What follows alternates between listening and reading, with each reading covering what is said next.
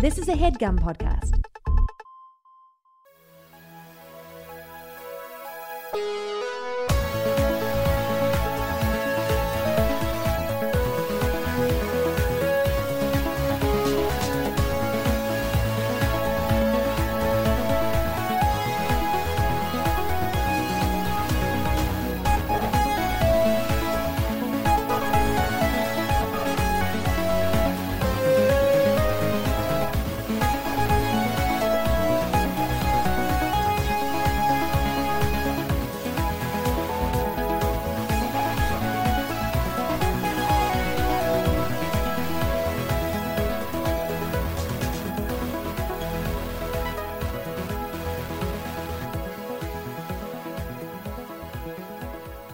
And welcome to MELR0210, a We Hate Movies quarantine sideshow. Yeah! Wherein we talk about Melrose Place one week and Beverly Hills 90210 the other week. See how I changed the language around there a little bit? Nice, dude. Nice. Wow. Yeah, just seamless. That was Seamless awesome. I don't even know what show I'm listening to now with that change. This is the week we talk about Melrose Place, and it's a monumental episode, a first appearance. This would have a little...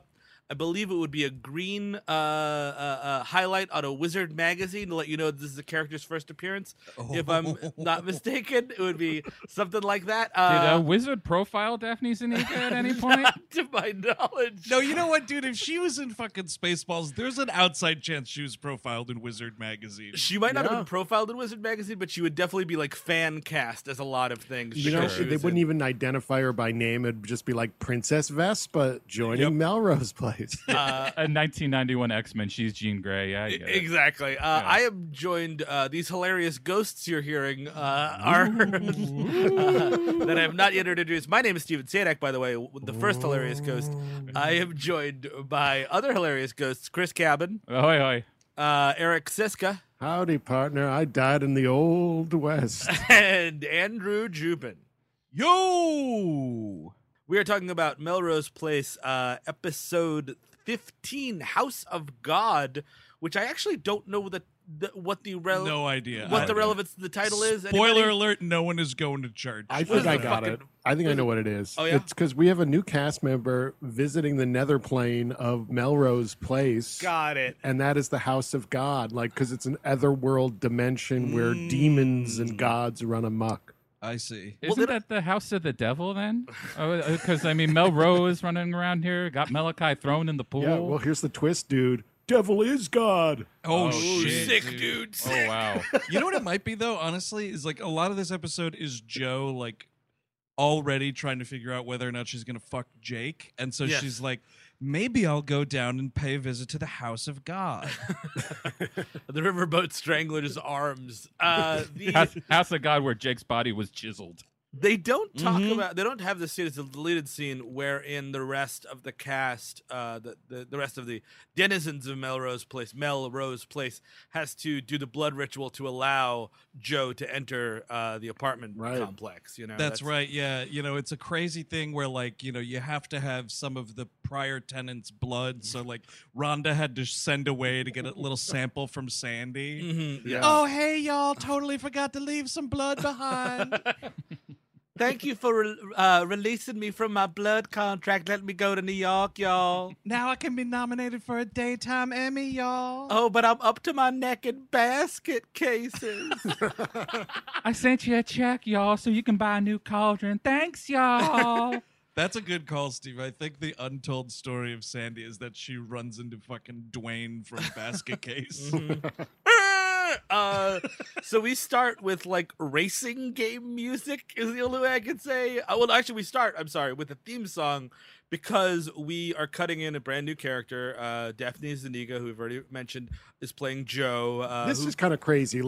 Wait till the episode after she's introduced before you put her in the intro for me. It was very jarring. It is jarring. It's also let's refilm some of this stuff. How about that? Because the thing is, it's very clearly they just had Daphne Zuniga come in for a day, and she's gonna play pool by herself. She's gonna do her one shots of her smiling at the camera for her name title, and they cut her in sort of to the walk at the end. And I feel like It's like a jib jab. It is kind of like a jib jab. It's like, it's so lazy. Like, here you are, you're celebrating like a new character. Maybe it's a thing. And unlike my 90210 35-minute YouTube video where I watched all of the variations of the theme song, I haven't done it for Melrose Place, but maybe it's a thing where they were like, look, we'll do a big revamped one like for season 2, because also by that point, like, Rhonda's out of there.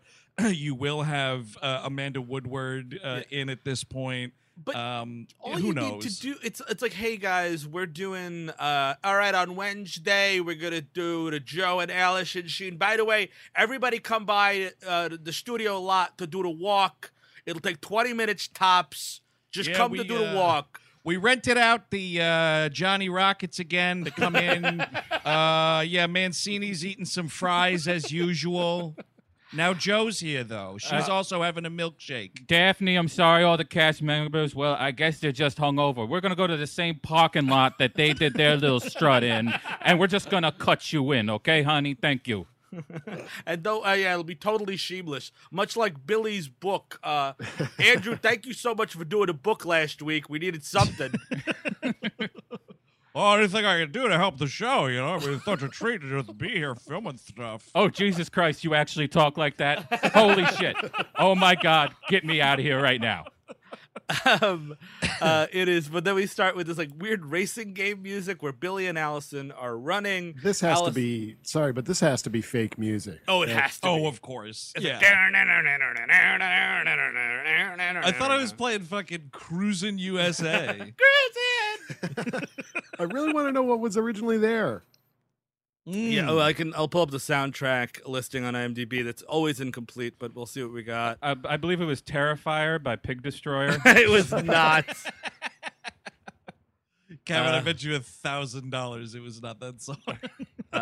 I'll take those odds. Yeah, I can't find it. But anyways, so Billy is making Allison do a bunch of shit. This is kind of like not even a C plot; it's like an X plot because it kind of goes nowhere and ends in the middle. Wherein Billy is making Allison do a bunch of shit to get over Keith. Yeah, he's read some magazine article that's like the 12 steps to get over your ex or something like that. And he's like, come on, it's step 2, Allison. We got to jog out here in the 100-degree heat till you pass out in the road. She's like, you're being really annoying. Like, no, I'm not. What are you talking about being annoying? What are you talking about? See that right there, Billy? That right there? That's exactly what I'm talking about. Yeah, that again. She's got a great line of what's more exhausting, jogging or listening to Billy. Yeah, I can tell you what it is. Well, that's the thing, right? It should be like, all right, Allison, I know how much you hate my guts, so I'm going to give you a 12-pace head start, and then I'm going to start chasing you. And you'll be forgetting about Keith when you're running for your life. We got to do some cardio for the big ceremony. You want to be prepared for the blood rite tonight. If I catch you, Allison, you have to listen to my pitch. Oh God, yeah. Oh, I actually found it in my notes. It's 12 steps to beating the blues. Actually, all right, Allison, you're just moping around the house all the time. I got a way to get you out of the house. If you stay in the house, I will be loudly reading Don Quixote. Prologue, leisurely reader. You don't need me to swear that I longed for this book. Born out of my own brain. And then she runs out and kills herself. You got a copy of that sitting right there? I just happen to have a copy of that in front of me. Oh, and caution, Allison, I mispronounce a lot of shit, so get ready. That's a pava. Wind mile. What was that again? That's a pava. I like it. I like that a lot. That's important in these trying times. So she's like really annoyed by him, and that's kind of her thing. We cut back to Michael and Jane. Welcome back to the show, Michael and Jane. Seriously. It's been a couple of weeks since your miscarriage, and she is being really pestered by him to join some planning committee for some big intern mixer that is going to be happening in a couple of days. And she's like, Michael, I really don't want to do this. I've got my own shit going on. He's like, come on, babe. It's a new boo-doo. Yo, babe, come on. You always said you want to be part of the hospital family. Well, here you go. Oh, and Michael, why are you wearing the shirt of Africa to work today? Oh yeah, that what is a great. That about? It's a shirt that is just the continent of Africa, like from an old school map. It's kind of cool looking, but I would feel a little self-conscious as a white guy walking around with it. Yeah, it's a map of the triangle trade, babe. Gold. She even says like, "Why are you wearing this?" And he's like, "Oh, I'm going out with this guy Scott. He's a pediatrician on the floor. He's great. He's gonna take me out on his boat, and I figure I don't know, this is my most boat friendly outfit." I don't understand what self-conscious means, Jane. I hope it's a good boat because someday maybe I can borrow it from him and kill you with it. Gold. Get Jake to help. On their way out, they run into Daphne Zuniga as Joe walking into Melrose Place. I do love how much this episode is a introductory episode for her because so many times like, wow, Joe, you're really interesting. Why, thank you. I am really interesting. When Joe's not on screen, everyone needs to be asking, "Where's Joe?" It's also a good way of showing you like how nobody should live here. Yes, like you have all of these people butting in on your shit all the time and telling you what to do all the time, and you just want to live your life. Fuck this shit. It does seem like, and Andrew, I forget because I've only seen like this season and a half, like 5 years ago, so I don't remember. Joe's got something going on which we'll learn about, but it's like she's under pressure to move out kind of quickly and quietly, it seems. Yes, she does harbor a little bit of a secret that is revealed within this first season. Oh, I know. She had an arranged marriage to a guy named Prince Valium, and that's right. was then cracked up by Lone Star, I believe, Eric. Is that the guy's name? No, it's Billy, because I'm a certified prince. Look at this. By the way, she's from New York, and it's like this Faustian bargain between New York and Los Angeles. Whenever like Sandy leaves, and then they have to send something in response. That makes sense. And I like that she's send us a soul back if you are to take one from us. And she's wearing all black, I think, to really drive home the whoa, she's not from around here. Mm-hmm. Yeah, and she's a little dark and edgy. And there's also this thing where she's like quote unquote rude, but I think to Chris's point, like she's just walking in and it's like, hey, you guys got any apartments? And Rhonda pops out of nowhere. It's like, well, I need a roommate. And she's like, nah. And she's like, well, how about we switch? And it's like, that's fine, but like, what's the rent? How many, you know what I mean? Like, what's questions the utilities kind of a situation? Yeah, a lot of questions here are not being asked. And then like, before you know it, she's like, okay, Rhonda, we'll get your shit out of here by this afternoon because I'm moving into this fucking apartment. And I was like, whoa, there's like, Jane says, because Michael's like, oh, I gotta go to work, but my wife will show you the apartment. And like, is that how he said it? I think it was exactly like that. It was a clip. We edited in a clip. Oh, how good. Nice work. Officially licensed from Spelling Entertainment. No, but he's like, Jane can show you around or whatever. And Jane specifically is like, okay, so we need you to fill out an application and blah, blah, blah. And she's just like, got it. Perfect. Rhonda, get the fuck out. I was like, no, you haven't been accepted yet. She just walks out and is like, I will see you at, it's like 4 o'clock. I'm going to be back here. This place better be vacant. It's really something. I mean, it's so weird because, and she also needs a 2-bedroom because she has a dark room because she's a photographer. That's kind of her thing. And she's like, oh, we got a lot of creative types around here in Melrose Place. Like, I don't give a fuck. Like, you know what I mean? Like, I don't need to know about who's fucking who. It's none of my business. I just want a place to sleep. You're a photographer or a creative type. Yeah, we got a lot of unemployed people here at Melrose. Yeah, that's definitely how it should have been conveyed. You're absolutely right. We see Michael on his boat. It's kind of a useless scene. It's just him and this dude Scott kind of introducing you to the concept of this guy who seems like a really nice guy.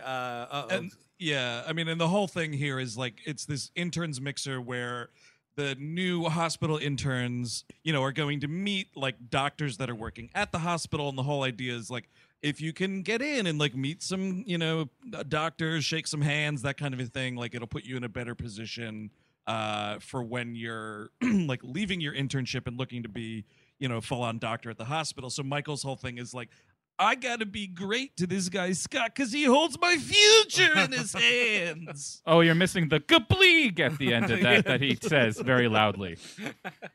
He's and then we cut to Jane and this woman, I forgot her name already. Liz. And they're kind of hitting it off. By the way, these are the McBains. Can I just point that out? The McBain couple. Love it. Mancini.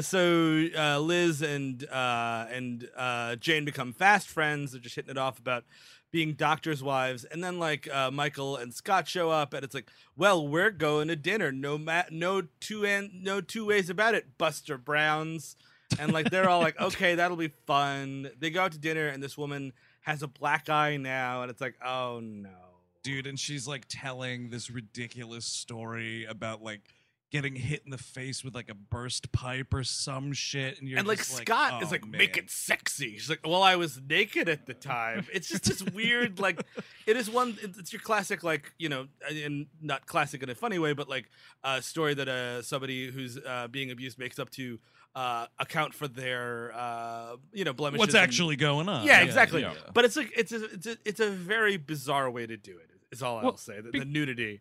Well, also because Mike Mancini is kind of like the whole, like most of the episode is him being like, do we really want to talk about this? Mm-hmm. Like literally like the episode, like, are we really doing this? Are we going to do this really? Well, you can also tell Scott, not only is he saying like make it sexy or whatever, he's trying to hijack the story and like tell it, you know, his way or whatever. Like he keeps cutting her off. Yeah. And they're having this awkward fight where she's like, no, let me tell it. And I'm just like, oh man. And like Jane gets it right away, and Michael's like, "This guy's the best. We'll go. Here's the mozzarella sticks." Yes. Here is 48 mozzarella sticks for you, Michael. That's your entree. Dude, you know what? Mozzarella stick challenge, man. I don't know that I could do 48, but I could eat a lot of. Great mozzarella. question. Yeah, The that's a lower lot. 48. I don't know. The weird thing about mozzarella sticks is it's always different, right? Are we talking about those like Flat Fridays-esque mozzarella sticks? No, I'm talking about. You know, Yeah, those are No, disgusting. guys, there's no bad mozzarella stick. Oh, I've had bad mozzarella Really? sticks, dude. Yeah. If you get kinds where like the breading is too thick, But at and the then end it's of the- kind of like a fish fry with cheese inside of I it. think I've had that style, but it's like it's still fucking cheese, so I'm happy. Fair enough, but let's say, just for the sake of argument, that you know this mozzarella stick challenge, it's just your standard, like cylindrical, Sure. 3-inch mozzarella stick. Couple Gotcha. 3 inches. I think I'm topping out at like 30, maybe tops. Oh man, that's a lot. Yeah. Oh, I think kinda it'd be wanna do 2 this. dozen, and that's where I'd probably wind I, up. I feel like given the opportunity, given the proper motivation, I could do it all. I could go all the way. We could be the Joey Chestnut of mozzarella sticks. Yeah. Go over the top. I mean, I guess. Clear If my you're- schedule for the next day, though.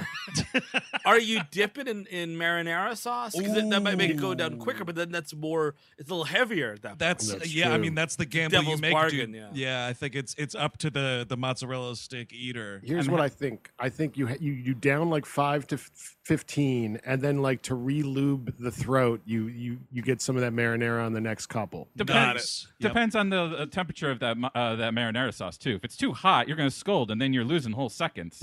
But then gooey also cheese goes down easy.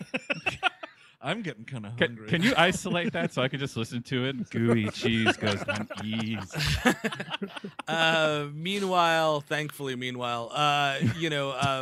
Allison again is just like being bullied by Billy at this point. She's just like, I'm just gonna go to bed. He's like, Allison, it's 8:00. Come on, let's go get a cappuccino. Dude, it's insane. This, I think, is one of the creepiest Billy Campbell lines we've had yet. Yes, okay, because it goes. he's like, Allison, I've been keeping track of your sleeping. And I was like, what did you just say? He's like, even 15 hours a day, that's way too much. He pulls down a chart like it's a big map, and it's just all the places she's been over the last week. And he's saying something, like, oh, I'm just scared you're going to call him, like call Keith back or whatever. Oh, yeah? Okay, try sleeping through this. Chapter 47.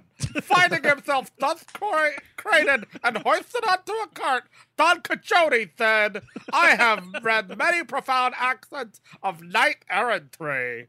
Oh, what was that sound? Oh, it was Allison jumping out the window.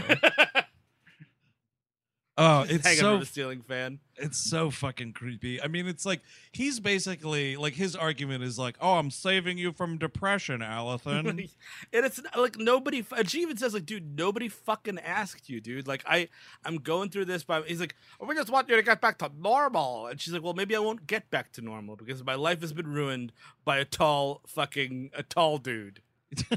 By a stupid, tall marine biologist who wouldn't divorce his wife. And I have a piece of shit roommate. Goodbye. I think that's got a lot to do with it. Joe now runs afoul of the riverboat strangler here. She's moving in, and he's like, "Don't ever use your water pipes when I'm using my water pipes." Here's a coupon to the local riverboat. He's like looking at her. He like picks up a box that she has, and she's like, "What are you, CIA or just fucking nosy?" And he's like, "No, it was in front of my house, so it's mine." It's like, I don't know, dude. I think his thing is like, I tried to open my door to leave my house and a box was in front of it, so mine. I guess so. And like it's kind of flirty, but it is like everyone is like really trying to be friends with this woman. And aside from the fact that, and this is when Jake is like, "Oh yeah, by the way, the water situation is, it's kind of shitty. If you use your hot water, I can't use mine, and vice versa. So we have to like kind of keep in touch when we're going to be showering or whatever." And that's when I'm like, okay, cool. I'm going to move. Like everyone has been horrible and I'm going to move. Yeah, and also like you've proven you can move pretty fast, Joe. So like just pack all those boxes again and try apartment number 2. You know, like Billy and Allison, I think are trying to be friends. Jake is trying to fuck her from the beginning. Yes, I was kind of surprised he didn't bring up the fact that he fucked the lady who lived here before her. Well, that's the thing is like Joe is the Sandy replacement. Yes. So just so you know, I fuck everyone who lives in this apartment. Sooner or later, you'll be mine. One day, Rhonda will fall too, and then I will have them all. Threesome with Michael and Jane a couple of weeks ago. That was hot. That was pretty great. The pizza was delicious too beforehand. Thank you, Michael. But then gooey cheese goes down easy. I've even made out with Melrose. Gotta catch 'em all. Know what I mean? There's a weird thing that Joe says where someone, I don't know if it was Rhonda, someone in the building like basically gave her the rundown of who everybody is or something like that, because he says, "Oh, I'm Jake," and she goes, "Oh, Jake, the motorcycle aficionado." She says Rhonda gave her the rundown of it. Was Rhonda, okay. Yeah, she's like, "There's Billy the writer, and then she's like, "Jake the nosy one," or something like that. And he's like, "All right, message received." Like, I don't know how many times you have to hear to leave this fucking woman alone. Oh, well, she also says when he introduces himself or something, she goes to introduce herself, Joe, the private type. Yes, exactly. Like i.e., yeah, get the fuck out of my face. That conversation ends with a steamy line, though, where she goes, "I'll think of you every time I shower." Yeah. Nice! Just laying the groundwork. By the way, we should say at the end of that dinner scene, Jane and Liz go to the bathroom. And Liz is wearing this really flowy big outfit to hide a bunch of stuff. And Jane's like, "Oh, weird, you have a stain. Let me just rip your clothes off in the middle of this bathroom." And she finds, oops, that this woman has bruises all over her body. And she now gets the picture. On the way back, Michael is like, "Jane, you're crazy. You're crazy. Listen, Jane, he owns a boat. How could he hit his wife? It's all I'm going to say. It's all I'm going to say. No man who's ever owned a boat has abused his wife. It's a rule." It's also weird, like, I don't understand what this line is, because they're arguing, like, in the cars. Like, by the way, he's driving this boxy-ass 1990s fucking, like, Mulder and Scully rental car thing. I love this automobile that he's got going on. And they're talking about, like, whether or not, they need to get involved or whatever. And Michael's, like, instantly not believing that this woman's being beaten. And he goes, "When did you get so nosy?" And her response is, "Well, when did you get so political?" And I was like, what? I think political meaning caring about his future at the hospital. Oh, yeah, like right. the politics of the hospital, not like whatever. I mean, maybe it was political in terms of like, I don't know, whatever the fuck George Bush was spouting off about at this point. Yeah, there was a like a C plot line that was cut out with Michael going door to door for HW. Well, I was gonna say, I mean, if he doesn't care about men beating their wives, then he's gonna love Donald Trump. That's for goddamn sure. Andrew, did you notice who plays Liz? I couldn't. I thought it was. The woman from Empty Nest, but it wasn't. It's Lisa Waltz who did one of the like first big X-Files episodes, Shadows, where the ghost guy is killing all the like this lady has a boss who died, and then he comes back as a ghost and like kills everybody who tries to kill her. Oh, I kind of vaguely remember that one. Okay, so she's like the creep of the week in that episode. Well, I mean, she's not a creep, but like, yeah. She's battling the creep of the week. Yes, that is it. Gotcha. Yeah, I thought she first was Park Overall from Empty Nest, and she looks a little bit like her. Yeah, she did like a voice on The Critic. Anywho, that's cool. I've been itching for some X-Files rewatching. The first season's good. Might have to have. There's a lot of good seasons. Might have to do that at some point. So, Joe is still moving in. Billy shows up, and I think he helps her move a box or something. Oh, he's carrying the hilarious huge plant. And she's like, "Oh, thanks so much." It's like, "Oh yeah, what do you do?" She's like, "Well, I'm a photographer." She's like, "Oh, good, I'm a writer." And she's like, "Wow, I didn't know real writers were in LA." He's like, "You know what? Fuck you!" He freaks out. He's like, "Oh, that freaking attitude! If you love New York so much, why don't you stay there?" He does like the line is something about you love all you New Yorkers love talking shit about LA, then why do you all move out here? Yes. And I was like, well, you'll find out soon enough, Billy, but also yeah, you kind of have a point. But I mean, she calls him Bill at one point too. That was unsettling. Yeah, that's true. But she's right. Like, he's not a real writer. He had a canceled column in like a free zine, and then he wrote the hackiest screenplay in the world. Look, I wrote about my life adventures for the Penny Saver. And you know who gets the Penny Saver? Everybody, Joe. Everybody. And I do think I agree with Joe here. I'm not super comfortable calling a grown man Billy, so I'm going to call him Bill. Yeah. Until I'm really corrected. Her phone rings here. It's a big clue. Rings a bunch, and she doesn't pick it up. And Billy's like, "Well, that's odd." And it's like, it's none of your business. You have no idea. You know what I mean? Like, leave it alone. And he is hanging on this unpicked up phone call for the rest of the episode. Who doesn't pick up a fucking phone, Allison? That's what I want to know. You know who doesn't, Allison? Spies. I think Joe's a spy. I'm going to go write about it. Yeah, why don't you do that? She worked for HW. Meanwhile, Michael and Jane are still kind of arguing about this the next day, whether or not this guy's abusive, and she kind of settles on a really hacky line where she's like, "Well, maybe I just got too into that movie of the week that I watched last year." And Michael's like, "Well, there you go. It's you watching all that feminine crap." I'm going to call the cable company and get lifetime banned. I told you we should be confronting these evils in season 1, okay? Dude, just the idea of like, oh boy, I guess it was just that movie I watched. Like, I'm sorry, Jane. You took off this woman's shawl and there's fucking finger-shaped bruises on both of her arms. You know what's up. Your husband's a piece of shit, which you also know. Go with your gut here. But maybe the movie did it.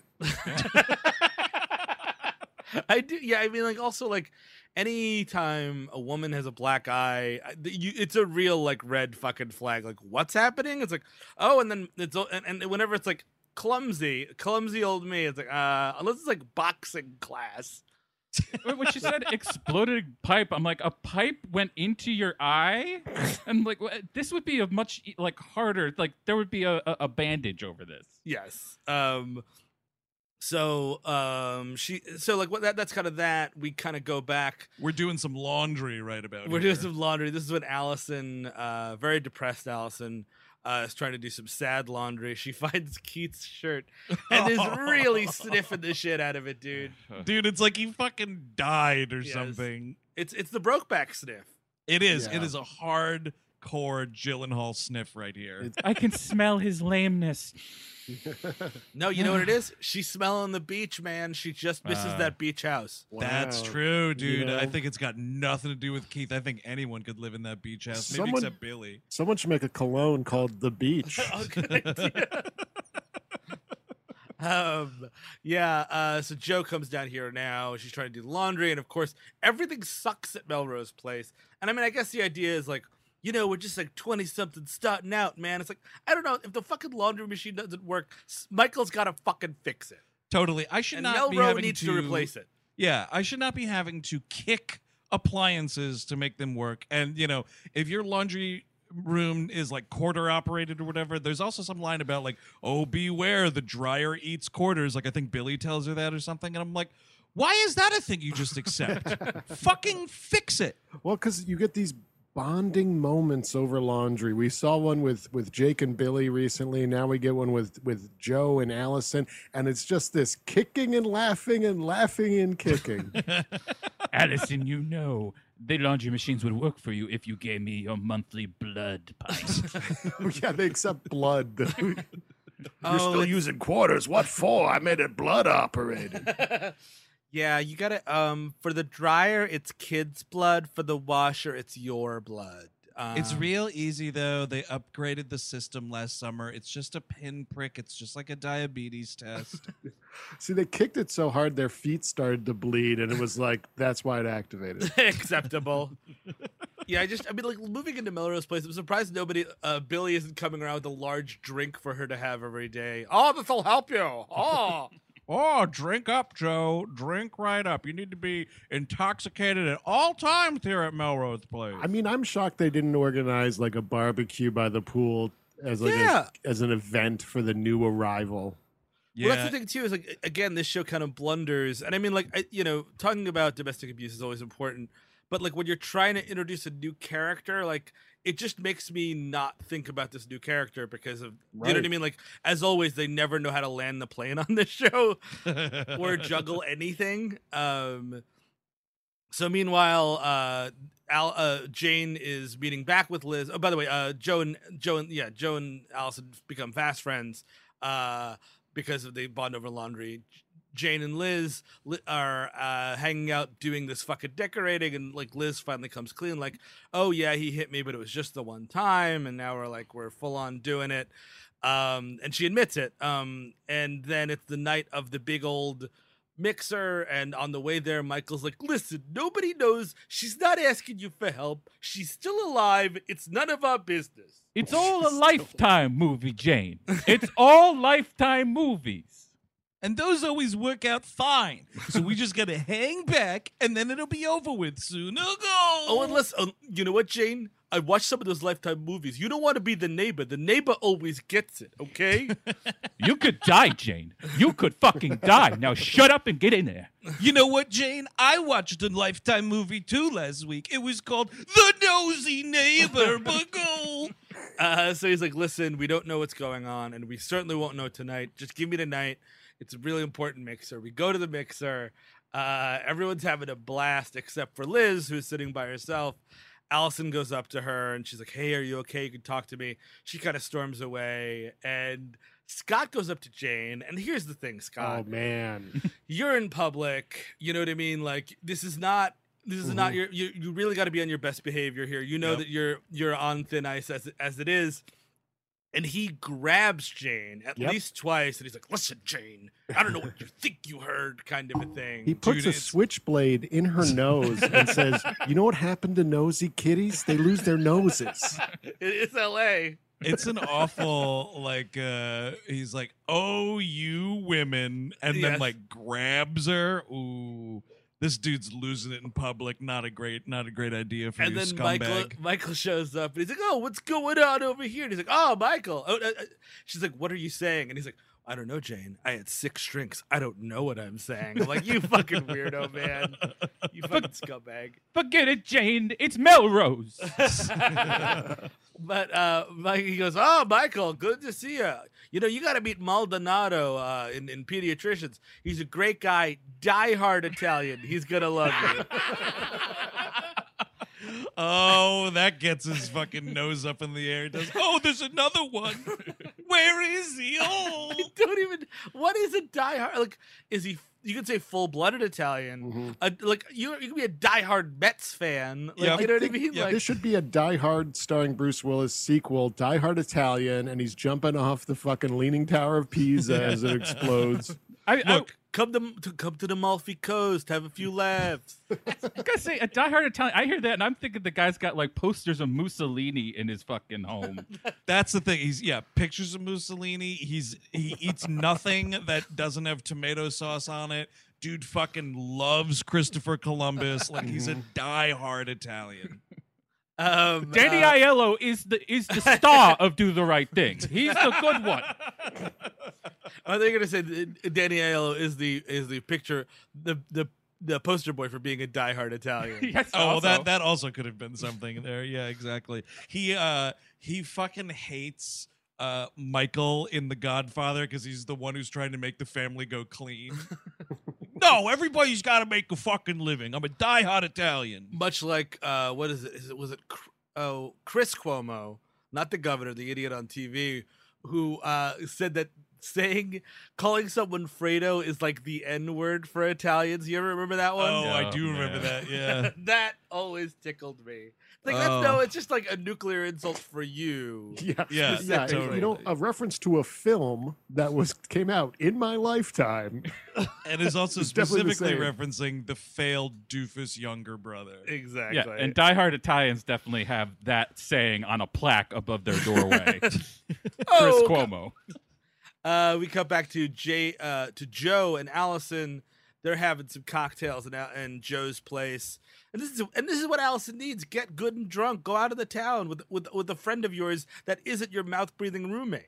Exactly. Just go out. They're drinking just tequila and lime juice. Oh my God. They're getting fucking lit. They're sharing stories. Joe mentions she's recently divorced. There is this poster. There's a big picture of, and it's clearly like Daphne Zuniga in black and white, and Allison's like, "Who's that?" I'm like, it's the person sitting to your left. It is kind of funny though. I have to give it up right here to what's her face, Courtney Thorne-Smith. Yeah, because we've been busting on her a lot on the show, but there was a great fucking reaction here because they're both supposed to be drunk-ish, and you know she does the "who's that," and Joe's like, "Oh, you know that's me, a younger me, a married me, or whatever it is," and her reaction is she just goes, "Oh," like a wasted huh.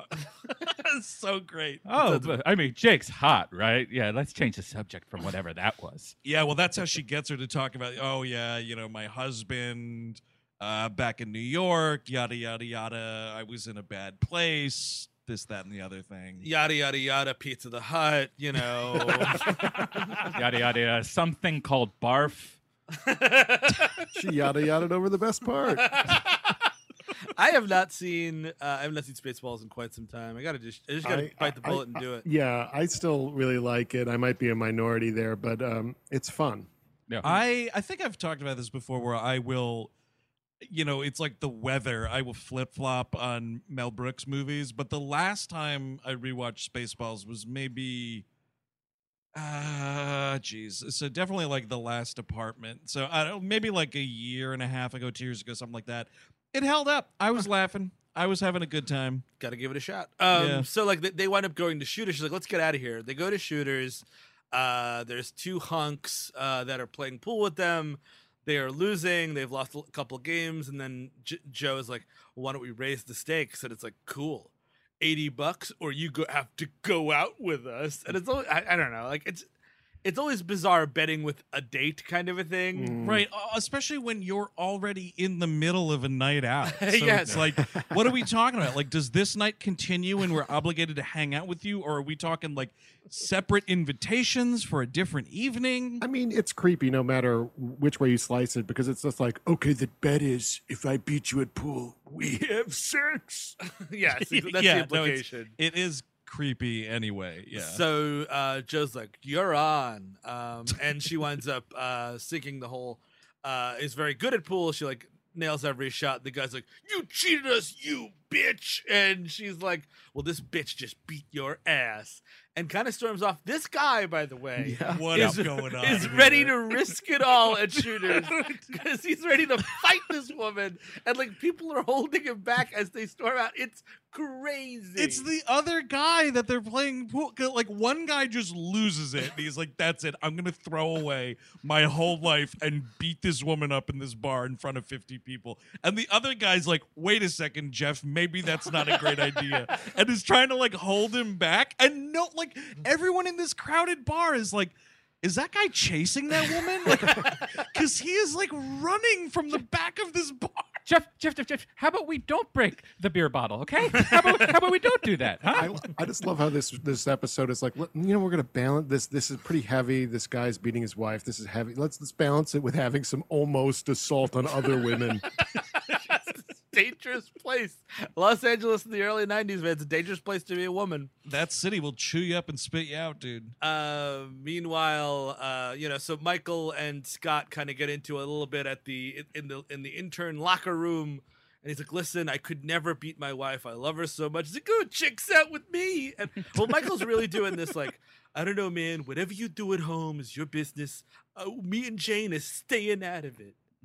Which that is like the fucking most cowardly piece of shit line, Michael. And how about this, dude? You're a fucking diehard Italian yourself, Mr. Mancini. How about like, okay, sure, you know, whatever you guys do at home is whatever you do at home. Hey, why you grabbing my wife? Like that's my number one. Yeah, that's what I'm leading with is why are you grabbing my wife at parties? I mean, the interesting thing is that knowing where Mike ends up in this series as it goes on. This is kind of him talking to himself. It is so weird to think about where Michael Mancini goes and where he starts. And, like, it's just this bizarre... Like, because he is an outright supervillain at some point. You know what I mean? Like, it's what is he doing? Killing people? Kind of, sort of, right? Well, he's like... There's a thing that happens later, and we, unfortunately, in this run of MELR0210, will not get to it. But eventually... When he starts like sleeping with Kimberly Shaw and then like Jane finds out about it, she makes him go to marriage counseling, and like a light switch, he turns on this sociopathic, like, I don't know what she's talking about. I mean, our marriage is totally fine. She's crazy. It's like that kind of a thing. I like thought you've been watching movies again. I think you're going to talk like a Batman the Animated Series. He gets hypnotized and he becomes Two-Face kind of a thing. Yeah. That'd be a nice twist. I mean, he does wind up like also. Let me talk to Big Mike. Big Mike doesn't like to be talked to, Mrs. Torrance. But yeah, like there's some crazy shit. Also, like Kimberly turns out to be fucking wild and crazy. Also, so like with their powers combined, kind of a thing. He's not like an outright serial killer. He's just like a totally insane sociopath kind of thing. Is he the one who's lighting up the dynamite, or is it Kimberly? That's Kimberly starts the fire at the end of like whatever it is, like the second or third season. Like there's dynamite. She blows up like part of the apartment complex or something like that. It's insane. I'm so excited for this. It's why I will keep watching this show while we're on hiatus with it, and then just gladly rewatch it later. Yes, we're coming back in a big bad way with both of these shows in Patreon, either at the end of this year or the beginning of the next. Guaranteed. So everyone relax. But as we're continuing, so that's kind of the end of the Michael and Scott scene. He kind of barely confronts him and just basically says, rolls over. It's just the whole like, Michael, I would never, and then, well, good enough for me. Go. Later that night, they get a call, and it's like really inconveniencing Michael Mancini's night out at the movies. By the way, that's a really this good dude point. is going on and on. At the start of the scene, it's like, Jane, we're missing the previews. Go. Do you know what came out the day that this episode came out? Yeah, you looked it up. What do we got, box office historian? Okay, so there's two of them that were opening literally the day this episode aired. I always go opening night. The one is Disney's Aladdin. Yeah, but that's for babies. The one I prefer to imagine they saw was previous episode Traces of Red with Linda and Jim Belushi. Yep. I never missed Jim in the theater. Yo, Jim, I'm your number one fan. Best blues brother. I mean, yeah, the right Belushi died. Yeah, and I mean, also, like, dude, I hate people that fucking play fast and loose with this shit. You should not be in risk of missing the previews. That's on you, Michael. Yep. No, You this should have is been out of the house insane. 30 minutes ago. It's insane. But they get a call, and it's Liz, and she's like, I really need help. And then it turns into the beginning of Invisible Man, of the Invisible Man from this year, because we drive out, and she's by herself. They pick her up. She is really, really beat up. It's very this disturbing pickup to look scene, at. really quickly. This pickup scene, not shockingly, not a lot of comedy to be mined from this. Certainly. However, just due to like, it's the early '90s. He's driving this boxy fucking 2-door car to pick her up, and then this music hits. What you're looking at is sort of like one and the same from an Unsolved Mysteries reenactment. Yeah. Like, because they up this like spooky music as they're like pulling up to the house, and like here's, Liz is like standing in the driveway like in a trench coat kind of hiding and everything, and I'm just imagining like Liz McBain was last seen being picked up by 2 friends. Update. If you have any information. Update. Scott McBain, formerly of Melrose Hospital, has quit. Update. Just quit. Scott McBain is now working in the Trump administration on the response to the COVID panic. Update. Update. Scott McBain says you don't need to wear a mask. Oh, mercy. I yes, just they wish pick I her was up. dead sometimes. I really wish I was dead too. Oh, put me down for that. Yeah. I'll have 4 for wishing we were dead. I'll have what they're having. Wish you were dead. Wish you were dead. Wish you were dead. Yeah, 4. Wish you were dead. They go back. They're cleaning Liz up. Michael has a scene here where he apologizes to Liz because he didn't believe her, and like, oh, he's just so charming. And she's like, yeah, that's what he's charming with me. They have a nice hug. The thing that's crazy, you can kind of see, so just speaking of like the, lunacy that he gets involved in later, there's a thing where she's like, he wasn't like this when we got married. It's all the hospital. The hospital did this. He worked so much at the hospital. He's seen all these horrors at the hospital. And like the shot is on Mancini, and he's just like staring at her like wide-eyed, like, oh boy, the hospital's gonna do that to me. It does, right? I mean, eats you alive, I does, guess. Yeah, it's crazy. So they kind of come to understanding that this guy's a piece of shit. They're gonna get her out. Meanwhile, Joe and Allison end their night at the dunes where Allison made out with Jake, which is where she takes all of her dates. I think they're in the hills. The hills. I'm sorry. And they're just, Joe's revealing more about herself. She takes out these pills, which are, her therapist recommended she takes.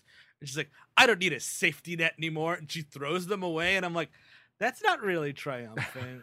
Like, well, I think what you're supposed to take from this is she has some line about like, well, they're doctor prescribed, but my husband made the doctor prescribe them, kind of a thing. Got it. And that's, let's just say that's more In of her keeping. secret. Well, time for some violent mood swings. I'm throwing these pills out cold turkey.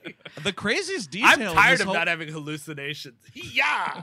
The craziest detail in this whole thing is that Joe calls Allison Al. I guess. And I just started singing that Paul Simon song. Chevy Chase comes down, puts down a chair. Exactly.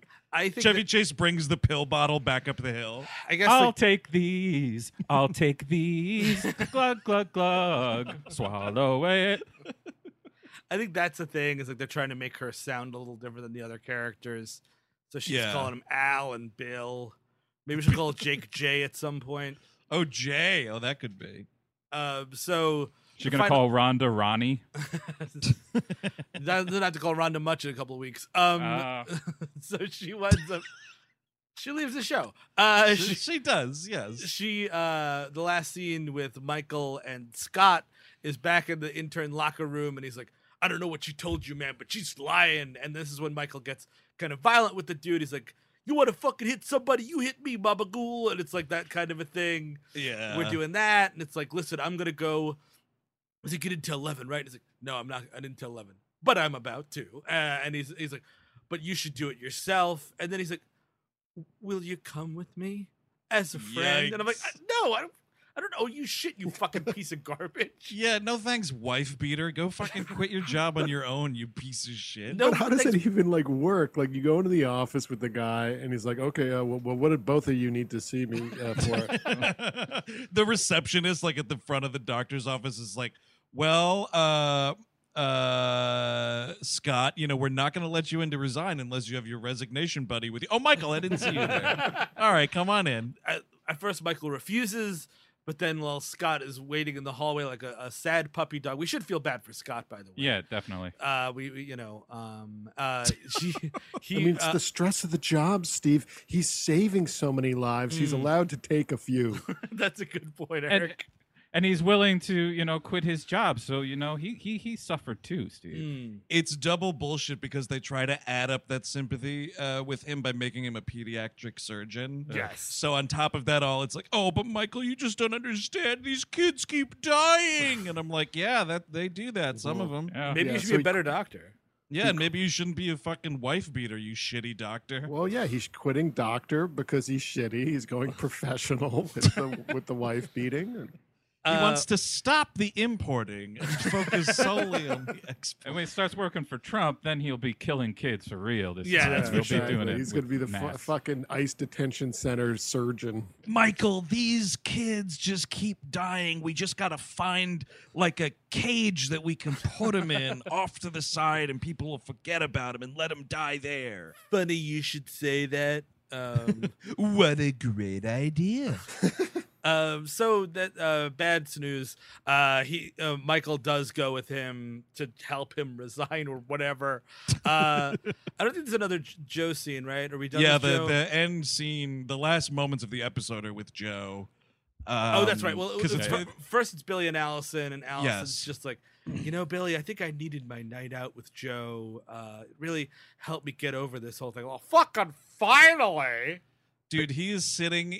She comes home from her night out with Joe, and and she's like, "Oh, you waited up for me again." He's sitting there reading one of her Red Book magazines or whatever in this fucking ridiculous Hawaiian shirt.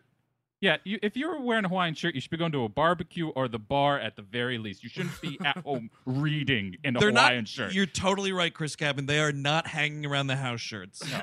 And it's just, I don't understand this.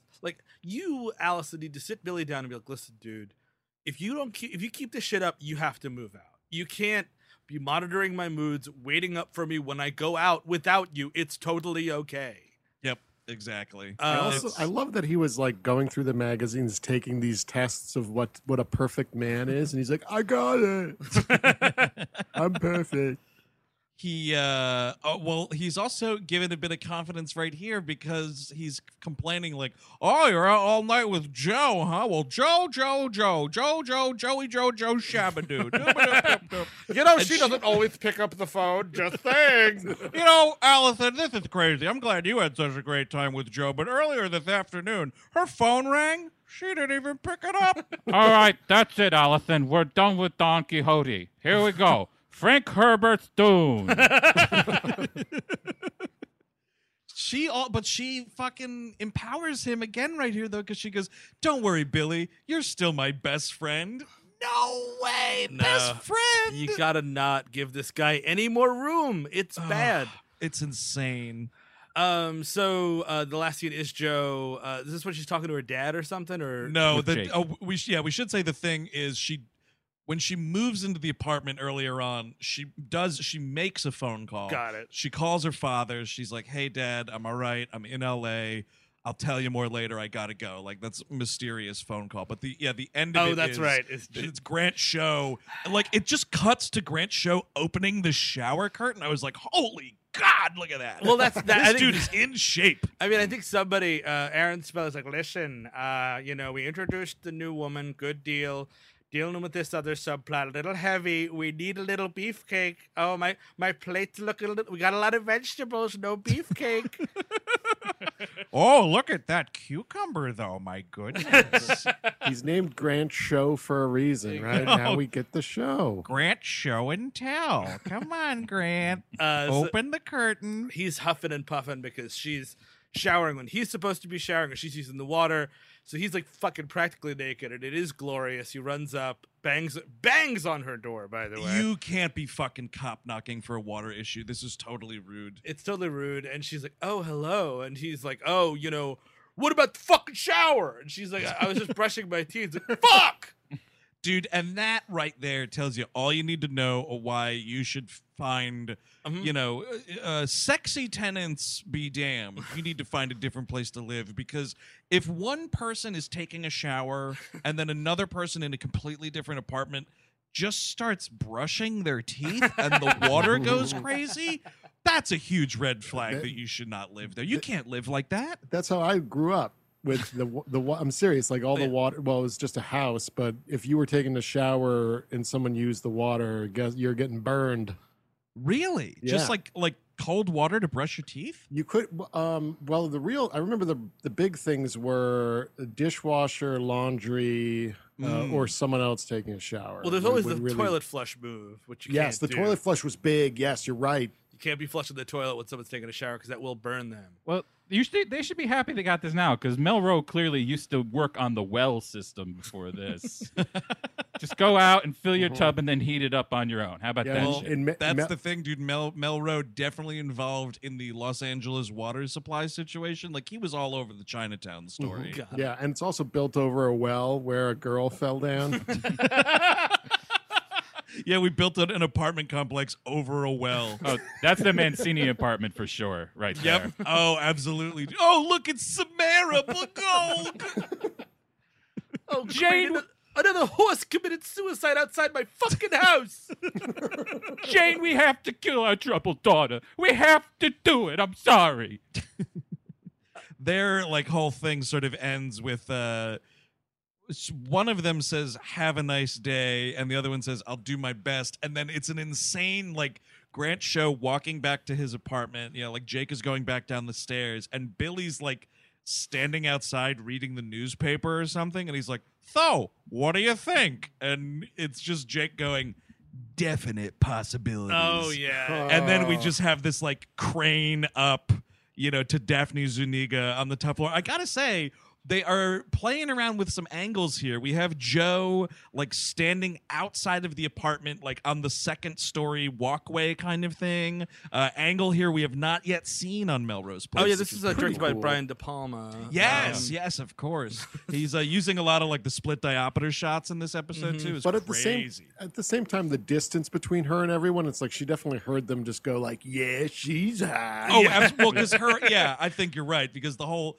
Her facial expression is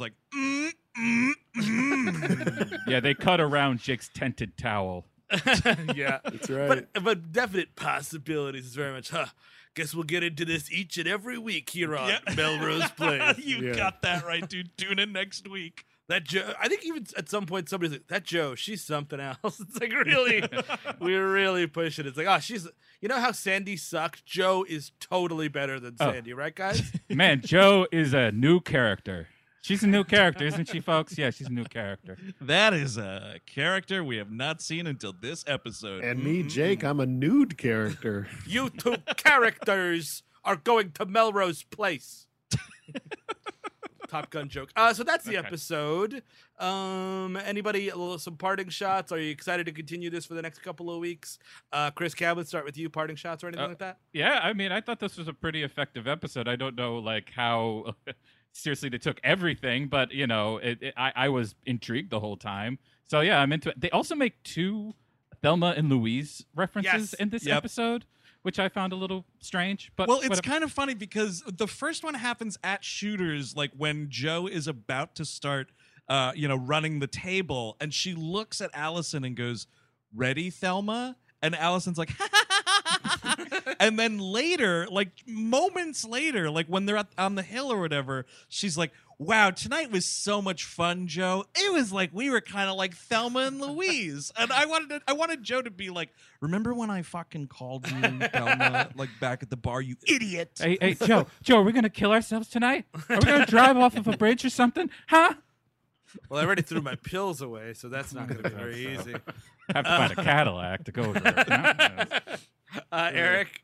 Yeah, this episode I wasn't as crazy about because I'm missing like give me a lighthearted episode to introduce a new character. We're coming off the wings of like Matt being a victim of a hate crime, and now we have spousal abuse. It's just like I'm glad shows were tackling these issues, but it's just like around all these dumb idiot characters trying to have fun. But I am excited to continue, of course. Andrew Jupin. Oh yeah, I'm going to be relieved to put the show on hiatus because we need a break around the WHM studios, but I have been having a lot of fun with this, and I feel like it's unfortunately getting cut off like right when all the heavy hitters are like coming on the show permanently, which is a bit of a bummer. But I will say next week or 2 weeks from now with the next Melrose Place episode we do, don't worry about it. Billy has a toothache and gets high on some medication. I like that idea. He's having some sexy dreams about a certain roommate of his that he monitors her sleep patterns. I can't wait. Yeah, I mean, I kind of agree with everybody here. I do think that this is a bit too heavy and laden of an episode to introduce a fun new character. You should just probably lean into that and have a lighter B story. But I was, it was. I like a Daphne Zuniga in this role for what it is. It's a fun show, and obviously I am very excited to continue, but also a bit sad to let it go. But yes, it'll be a very well-deserved break, but the show will come back. I want to keep reiterating that. It's not going away forever because we've had too much goddamn fun doing it. So that's going to do it for this week. Next Tuesday, we've got a brand new episode on The Terminal coming up. We're really excited about that. The Tom Hanks Kitchen Picket. So that's going to be exciting. We've got great stuff on the Patreon already. We've got an episode on Raiders of the Lost Ark coming out very shortly. If not out already, probably a little shortly.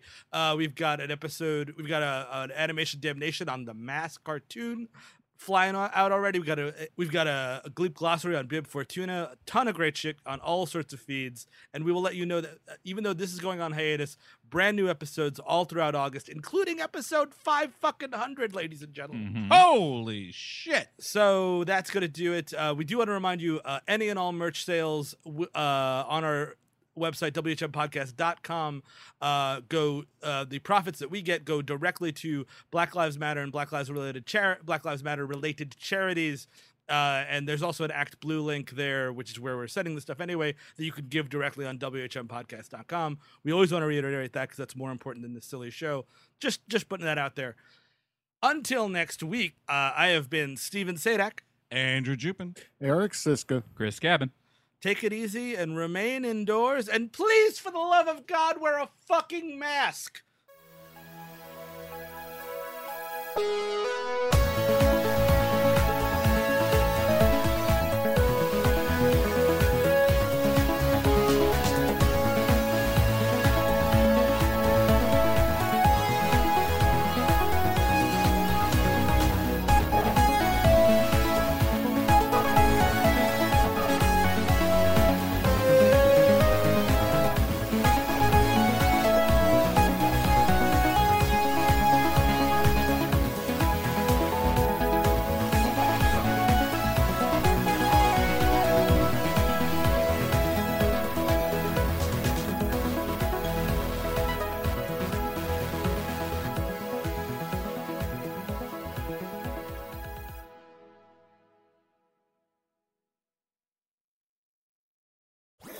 That was a HeadGum podcast. But then gooey cheese goes down easy.